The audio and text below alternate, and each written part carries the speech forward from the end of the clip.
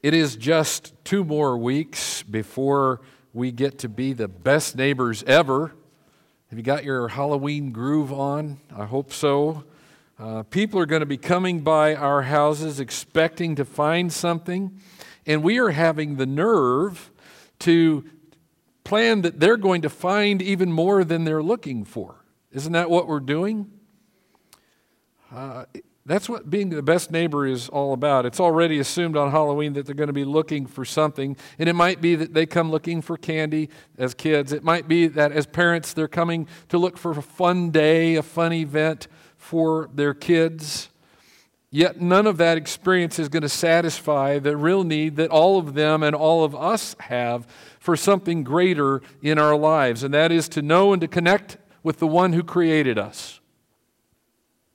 Some of us might feel intimidated about being the best neighbor ever, and if that is you, I want you to look with me at a story this morning where people come looking for something, and what they find turns out to be more than what they expected. We're in Luke chapter 19. So if you would please take up your Bible or that thing, that device on which you find the Bible, and we're going to look at this story together, and I just need to read it with you this morning. So Luke chapter 19, let's go in verse 1. We're going to read through this. We're going to talk about an important event that really connects with what we were speaking about last week, and I hope will prepare us to be some more the best neighbors ever. Luke chapter 19, verse 1. He entered Jericho and was passing through. And behold, there was a man named Zacchaeus. He was a chief tax collector and was rich. And he was seeking to see who Jesus was, but on account of the crowd, he could not because he was small in stature. So he ran on ahead and climbed up into a sycamore tree to see him, for he was about to pass that way. And when Jesus came to the place, he looked up and said to him, Zacchaeus, hurry and come down, for I must stay at your house today. So he hurried and came down and received him joyfully. And when they saw it, they all grumbled. He has gone in to be the guest of a man who is a sinner. Zacchaeus stood and said to the Lord, Behold, Lord, the half of my goods I give to the poor. And if I have defrauded anyone of anything, I restore it fourfold. And Jesus said to him, Today salvation has come to this house, for since he also is the son of Abraham. For the Son of Man came to seek and to save the lost. The town is Jericho. It is that city, remember, that little city really, that Israel had destroyed, though well fortified, where Rahab lived, where God had the Israelites march around for 7 days and then yell, and then the defensive walls collapsed. And yes, archaeology has discovered the site of ancient Jericho. It may be the oldest known city located on earth. 23 layers of ancient civilizations have been uncovered at that site. Sounds like your teenager's bedroom. Last Sunday, we looked at a story at Luke chapter 10 that Jesus told about a man who traveled on the road, remember, between Jerusalem and Jericho. There's a picture of that road today, what it looks like. That's the ancient place that's being unearthed today. That's what it looks like from the air. And then there's a picture of the road as well. Luke chapter 19, Jesus is on his way up to Jerusalem from Jericho. He's passing through. And Luke records for us how Jesus finds himself there in Jericho, surrounded by a crowd of people. People who are looking for something. In fact, we're going to see in this story today that everyone in this story is looking for something. And I would be willing to bet the same thing is true of everyone here this morning. Something brought you here this morning. You're online this morning for some reason. You are looking for something. And so we're going to look at this familiar story. We're going to ask in a very grammatically incorrect fashion with the preposition at the end of the sentence, what's everyone looking for? And I hope to answer that 3 times, and then we'll have something to walk out of here with, all right? First of all, there's this crowd that surrounds Jesus. What's the crowd looking for? Crowd of people surrounding him as he walks. Was there just nothing better to do in Jericho that day? Well, I can see that they're looking for one thing, Jesus, sort of. There are usually crowds around Jesus during his ministry. In fact, several times it is a struggle just for Jesus and the 12 to get away from the crowd so that they can get some rest or eat. This scene here in Luke is later in Jesus' ministry. The people by this time, even in Jericho, have heard something about Jesus enough that when they hear he's passing through, they come out to see him. Maybe it was to watch him to do a miracle. Maybe it was to hear him teach. Maybe they had heard about that. Maybe it was for a free lunch because they had heard about how he fed the multitudes up north. On more than one occasion, Jesus said some things to crowds like this to thin the crowd. And he wasn't just trying to get rid of people, but his words had a definite way of separating the people who were sincere from the people who were just thrill seekers. Words that confronted people who said things like, "Oh, Jesus, I'll follow you, but." Words like, "No one can see the kingdom of God unless he is born again. Unless your righteousness exceeds that of the scribes and Pharisees, you will never enter the kingdom of heaven. Unless you repent, you too will perish. Unless you eat the flesh of the Son of Man and drink his blood, you have no life in you." Words like, "If anyone would come after me, let him deny himself. Take up his cross. Follow me." From the way that this story shakes down, I am guessing that this crowd was looking for Jesus, sort of. And maybe that's you this morning. Only you can say for sure if that's you, if you are looking for Jesus, sort of. Maybe the more basic thing this crowd was looking for is, and here's this word again, justification. Remember last Sunday there was a man who asked a question of Jesus? And it says then, but because he wanted to justify himself, he asked another question.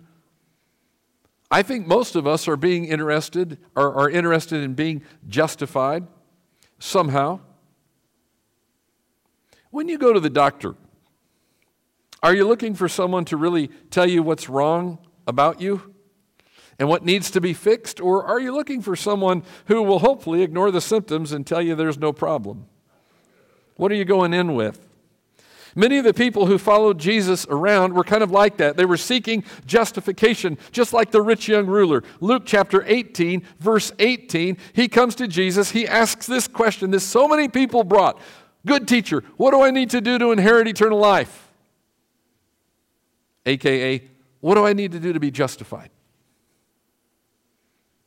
And just before this story that we're looking at in chapter 19, Jesus tells the story about people who are seeking to be justified. And the point of it is to show the difference between people who are really seeking his help and people who are just looking to feel okay about themselves without his help. People who are looking for Jesus, sort of. Flip back in your Bible or your device to chapter 18, verse 10. Actually, verse 9, it says, he also told this parable to some who trusted in themselves that they were righteous, that is, justified, and treated others with contempt. Verse 10, 2 men went up into the temple to pray, one a Pharisee and the other a tax collector. The Pharisee, standing by himself, prayed thus, God, I thank you that I am not like other men, extortioners, unjust adulterers, Or even like this tax collector. I fast twice a week. I give tithes of all that I get.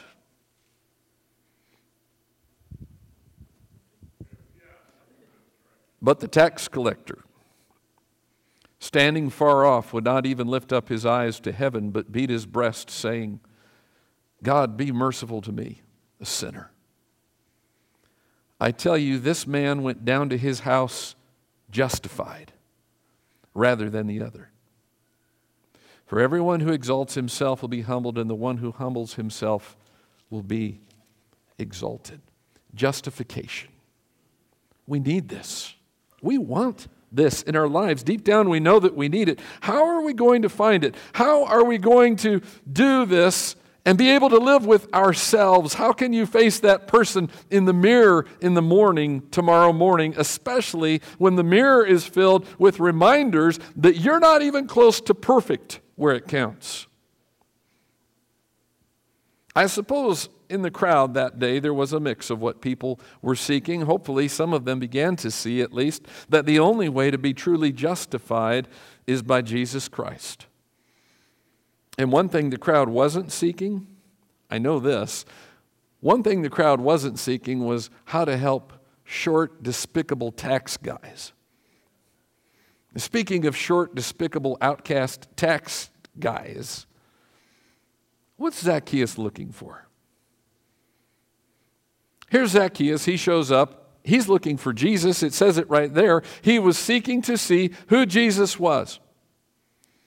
And I'm sure Zacchaeus wanted to see Jesus because of what he did. When a rich man is willing to humble himself enough that he would run ahead, climb a tree just to get a look at Jesus, you can be pretty sure he at least wants to see Jesus, right? That's fair with this text. Look at the story, though, and then think with me about the other obstacles that Zacchaeus had to overcome just to see Jesus. Yeah, he was short. He had to climb a tree and all that, but there is a whole lot more between him and Jesus from the beginning. First of all, he's a sinner. There, I said it. He's a sinner.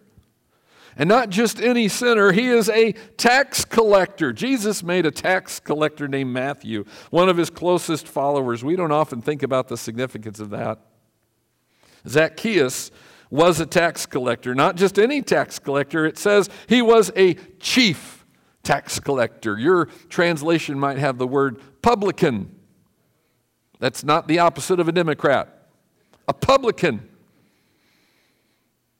A tax collector was someone who was the highest bidder, who bought the right to become so. And then he collected tolls on imports and exports and on sales that were made in his area. Well, this area was Jericho, major trade center. Lots of things passed through there. And Zacchaeus, being a chief tax collector, hired a lot of people under him. He probably did a very big business. Here's some really insightful things. It seems like everybody hated tax collectors. Let's face it, everybody hates taxes. It's frustrating just to go through the whole process. And on top of this, the Jews already hated the Romans who were excising the taxes on them. In fact, many of them considered it a disloyalty to God to pay their taxes.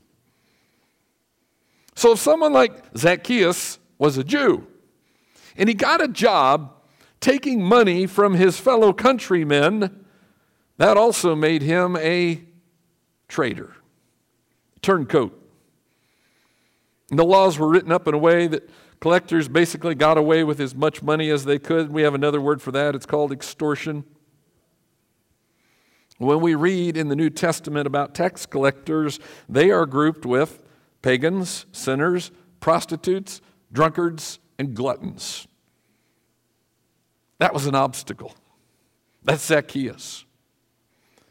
His community would have hated him. He was definitely not the kind of person that you would expect hanging around with the theologians and teachers of his day. And on top of that, Zacchaeus also appears to have had some kind of understanding that he wasn't living the way that he was supposed to. That's a hindrance. Here's a second hindrance. He was rich. You know, it's in this very chapter, just before this, that Jesus says, verse 24, how difficult it is for those who have wealth to enter the kingdom of God. For it is easier for a camel to go through the eye of a needle than for a rich person to enter the kingdom of God. The Bible warns about the danger of being wealthy. And some of you are going, yeah, I know. Whew, boy, am I glad I'm safe. But remember, if you used running water this morning, you're living better than over half of the world just because of that.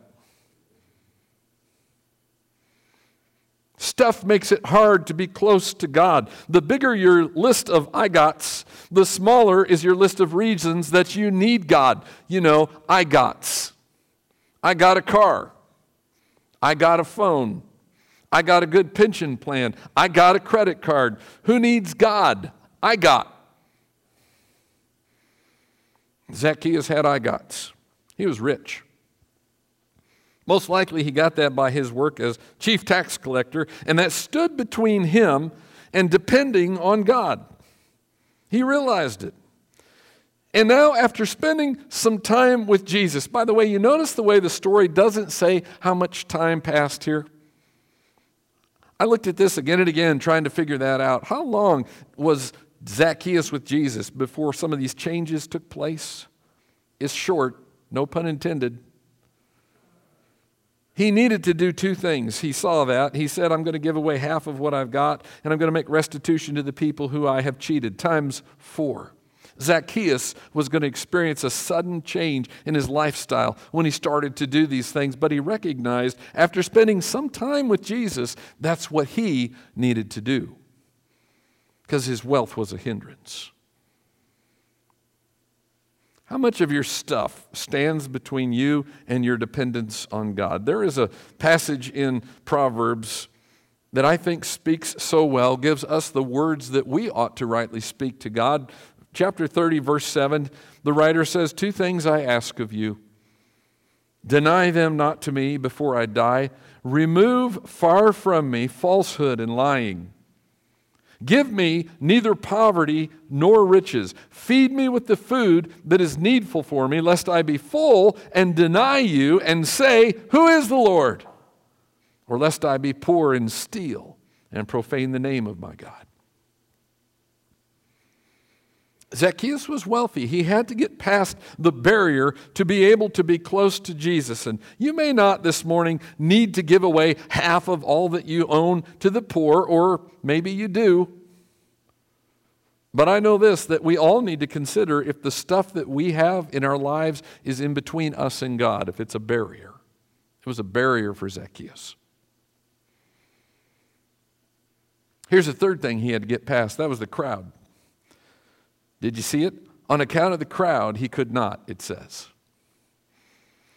Now, remember, these people all around him, many of them are Zacchaeus' customers. They know who he is. They deal with him all the time. And here in the mob is the one place that Zacchaeus' clout and wealth doesn't give him an advantage. This is the one place where they finally could put Zacchaeus in his place. Shut out and kept away from Jesus. And so imagine the barrage of elbows and shoving that he faces the moment that he tries to get to Jesus. Not going to do it. I was thinking about this. Let me just throw in a word for the younger 2 generations this morning. We've talked about those. Unless you're a parent with kids right now, you might not realize this very well. So if you're not a parent of children at home, please listen especially carefully to this. The crowd is working to shut out our kids from Jesus and to keep them away from him. And I don't mean they're shunning our kids. I mean that what's going on in the way of media and worldviews and lifestyles all around our kids is a very powerful effort to keep them from seeing Jesus. And it has changed since we were young. Our kids face a crowd daily by means of one little device that is working to keep them from Jesus. It doesn't care about them at all. What it cares about is their loyalty, because that taps into their money, which means power, and there is no room in life for life lived in Jesus in that mix. Some of those younger generations are not able to see Jesus today because of the crowd. So what are you doing for them? Some of you whose child-raising years are over need to be reminded there is a next generation of believers who are getting shoved around in the world, and they need people of wisdom and people of maturity to care about them and help them with the crowd. Do you hear me? I'm speaking to us of the older generations now. Rather than just wonder what on earth is wrong with those kids, you need to get more into their lives and see just what's wrong with the world that they're growing up in. Think back to the older people who invested themselves into you when you were young, and now do your part as a return and put it into the lives of those young people who are being shoved around and not allowed to see Jesus. The crowd was a hindrance. Fourth, his height. Zacchaeus was a wee little man. He was short.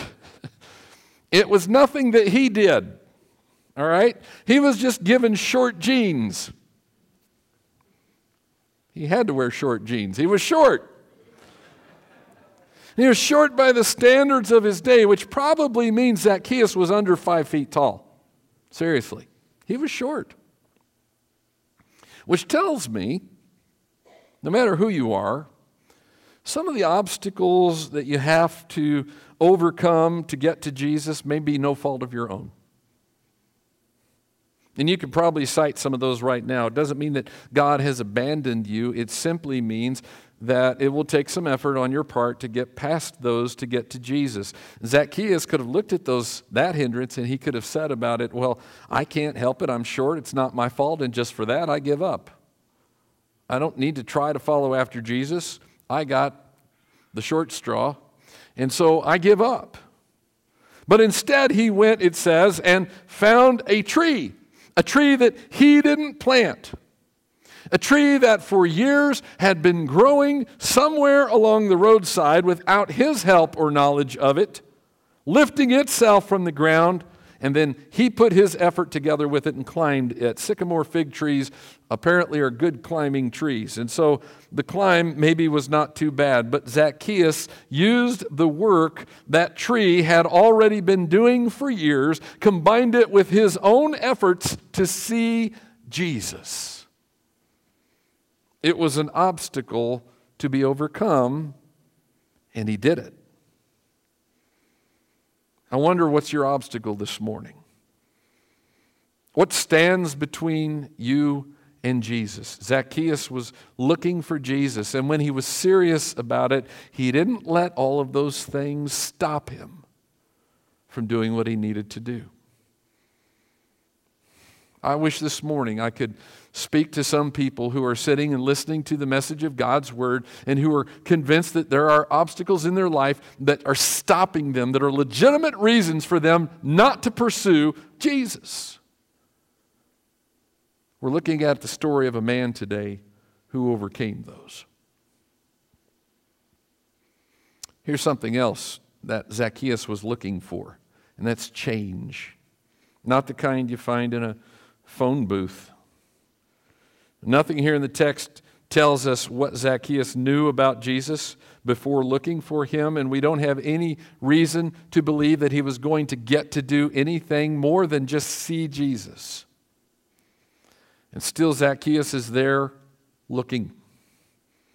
He may not even realize what he needs. He does apparently realize that in his life there is something that needs to be different, because this day he made a choice to do something different.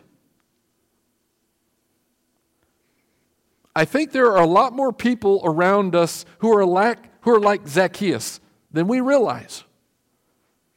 And they don't know exactly what needs to happen in their lives, but they've got some kind of baggage that they need to deal with. And they know that maybe Jesus is a way that they can work change in their life. And so they're looking, and they're looking all over the place trying to find the thing in life that will make the difference. And I wonder how often God puts those kinds of people who are right there, people who are just looking for a word about Jesus, looking for a chance to have a glimpse of Jesus and find the help that they need. And I wonder if some of those people are going to be showing up in our driveways and on our front porches in 2 weeks. Zacchaeus reminds us that there are people in our world who are searching for change. Many of them searching for Jesus because they know maybe they need him. So we've got a crowd of people who are looking for Jesus, sort of. We've got this short guy named Zacchaeus. He's looking for Jesus. There's a third person in this story looking for something. Jesus. Did you notice that? I want to give some thought to what Jesus was seeking. Because at the end of this story, verse 10, did you notice it? It says that's what Jesus is doing. That's why he came, to seek and save the lost. Jesus is seeking lost people. Lost is such a simple word. It's kind of funny, isn't it? We use that word lost and what it means in some funny ways. Oh, we were going to be here on time, but my husband got lost and wouldn't ask directions. Ha ha. There are a lot of funny stories about getting lost. The word that Luke uses here, the word for lost, needs a closer look. It's a word that means dead, ruined, destroyed. Very same word that Peter uses in 2 Peter 3 to describe what the flood did to the world. Lost. Jesus is seeking people who are a lost cause, not people who are lost in Costco. People like Zacchaeus. In fact, we don't get to hear what the conversation over lunch sounded like that day when Jesus came to Zacchaeus' house. All we have here is Jesus traveling through Jericho, running across Zacchaeus, going to his house, and from there, there's a changed man. Jesus sought out Zacchaeus. Even though he was very busy himself, Jericho is just a passing through town on the way to Jerusalem. They were already on a busy schedule. Does this really fit into our plans, Jesus? Well, yes, when the plans are to seek and save the lost, it does. Just imagine for a moment if Jesus had not done this, if Jesus had not fulfilled his plans, if he had not stayed on task. Imagine Jesus, his retirement years, nearer to the end of his life at the carpenter's shop where he is now just part-time. No cross, no ministry, no disciples, no salvation for the world. Imagine Jesus just, early on taking the offers that the devil made to him, remember? The shortcut to an easier life. And not carrying out his ministry. Can you see it? Someone in the shop, "Oh, Jesus, that's a great chair you've made there." "Yeah, that's a nice chair, isn't it? I made a lot of nice chairs in my lifetime." It's hard to picture, isn't it? Because Jesus was focused on his purpose for being on earth. Jesus had a purpose, a mission. Jesus is on his way to Jerusalem for his final week when he stops here in Jericho. He came to seek and save the lost. Failure was not an option in his thinking. It simply had to happen. And if that meant a lot of travel on foot, so be it. If it meant patiently trying to teach bumbling disciples, okay. If it meant torture and death on a cross, let's go. And if it meant stopping off to change the life of a person who was seeking help along the way in Jericho. Okay. People around Jesus, that crowd, didn't have room for Zacchaeus to get through to see him, and they certainly didn't have room for Jesus to go and visit the home of a tax collector. Verse 7, when they saw it, they all grumbled. He's gone to be the guest of a man who is a sinner. Don't forget this, that the business of seeking and saving the lost can get messy. In fact, because Jesus associated with them, people said, back in Luke chapter 7, verse 34, he's a glutton and a drunkard, a friend of tax collectors and sinners. Jesus already had that reputation. But he never apologized for hanging around with the riffraff. They were lost. They needed to be saved. And Jesus didn't apologize for fulfilling his life's mission. Sometimes I think we get too caught up in the static that we might receive or the misunderstandings that might happen when it comes to trying to help people with messy lives meet Jesus. We get worried about being rejected. We panic about being thought of as extreme. We are afraid of seeking the lost.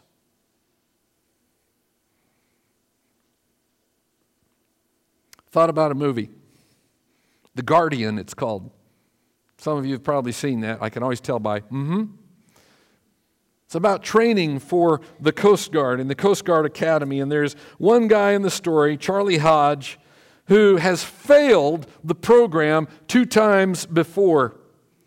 And there is a phase of the training that stopped him every time. It's an exercise in the pool, in the water, where they are practicing saving a drowning person who has panicked. And in the training, the instructor, unannounced, comes up behind this man in the water and grabs him and takes him under the water like a panicked person would do if they were drowning. And every time this has happened, Charlie would panic. And he's in danger of flunking out again for the 3rd time because of the way he fails to handle helping a panicked, drowning person, until finally he gets some encouragement and he gets some boldness and it helps him respond differently. I want you to just take a minute and watch how that plays out.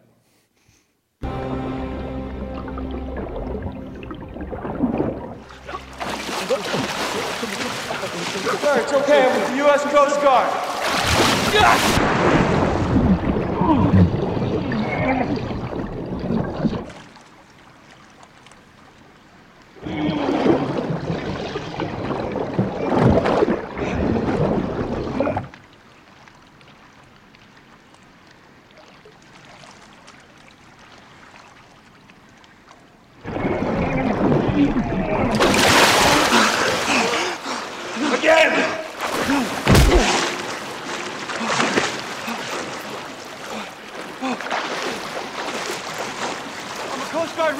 I'm here to help you. Time out. Class, pop tall. Hodge, put yourself to the side of the pool. Hi, Chief.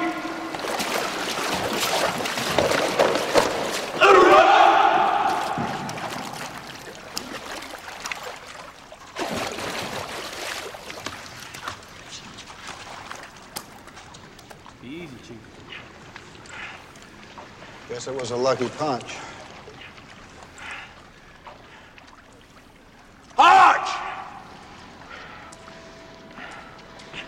You stay right there.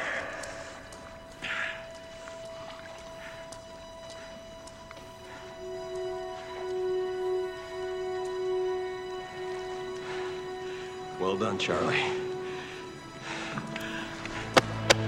Well done. Hoorah, Chief Skinner! That's 5506! Hoorah, Hodge on 3! 1, 2, 3! Hoorah, Hodge! Good for you.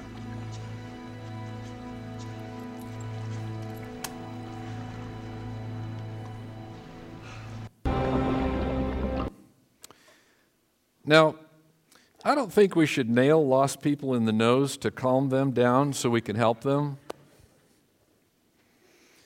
But I do think that it's high time that we quit failing because we're timid or because we're afraid to go after lost people because they're scary or complicated.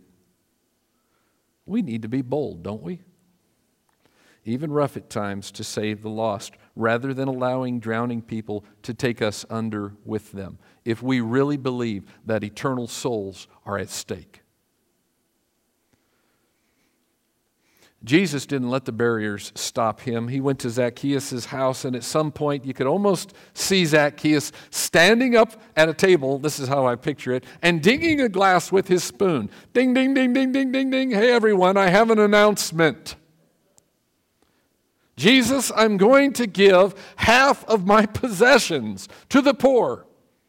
And for all of the people I've cheated through the years, I'm going to pay them back 4 times what I stole. Salvation had come to Zacchaeus' house. Why? Because the Son of Man came to seek and save the lost. All right, you're here this morning. You're here online. You're here in person. You're here. So what are you seeking? And be honest here. Remember, it's possible to hang around with the Jesus crowd for the wrong reasons. You could be seeking Jesus, sort of. Some of you this morning simply need to be reminded from Jesus what really matters to him. Jesus is here seeking and save those who are lost. And I suppose there are some people who come visit churches who are seekers, and that's fine. But what every one of us should be, if we're going to be like Jesus, is we should be the seekers. We should be seeking and saving what was lost. Amen? That's what matters to Jesus. Some of you here this morning are like Zacchaeus and you're missing something, and maybe you're not even sure what it is that you're looking for. Maybe you think Jesus could help you. And no doubt there are some obstacles in your life that you think about and you're looking at, boy, those are something I really need to overcome, but I'm determined I'm going to make it to Jesus because I want to see him. And if you need help with that this morning, if you need someone to help you pass those obstacles, some people to come by your side and encourage you. Maybe the obstacle is, I just don't know enough. Maybe the obstacle is, I've got some problems. I need someone to encourage me in life. Maybe the obstacle is, I got relationship issues I got to deal with, things like that. This morning, don't let those obstacles keep you from getting to Jesus. He came to seek and save the lost. If you need to find him this morning, that's why Central Christian Church is here, to help you find Jesus Christ.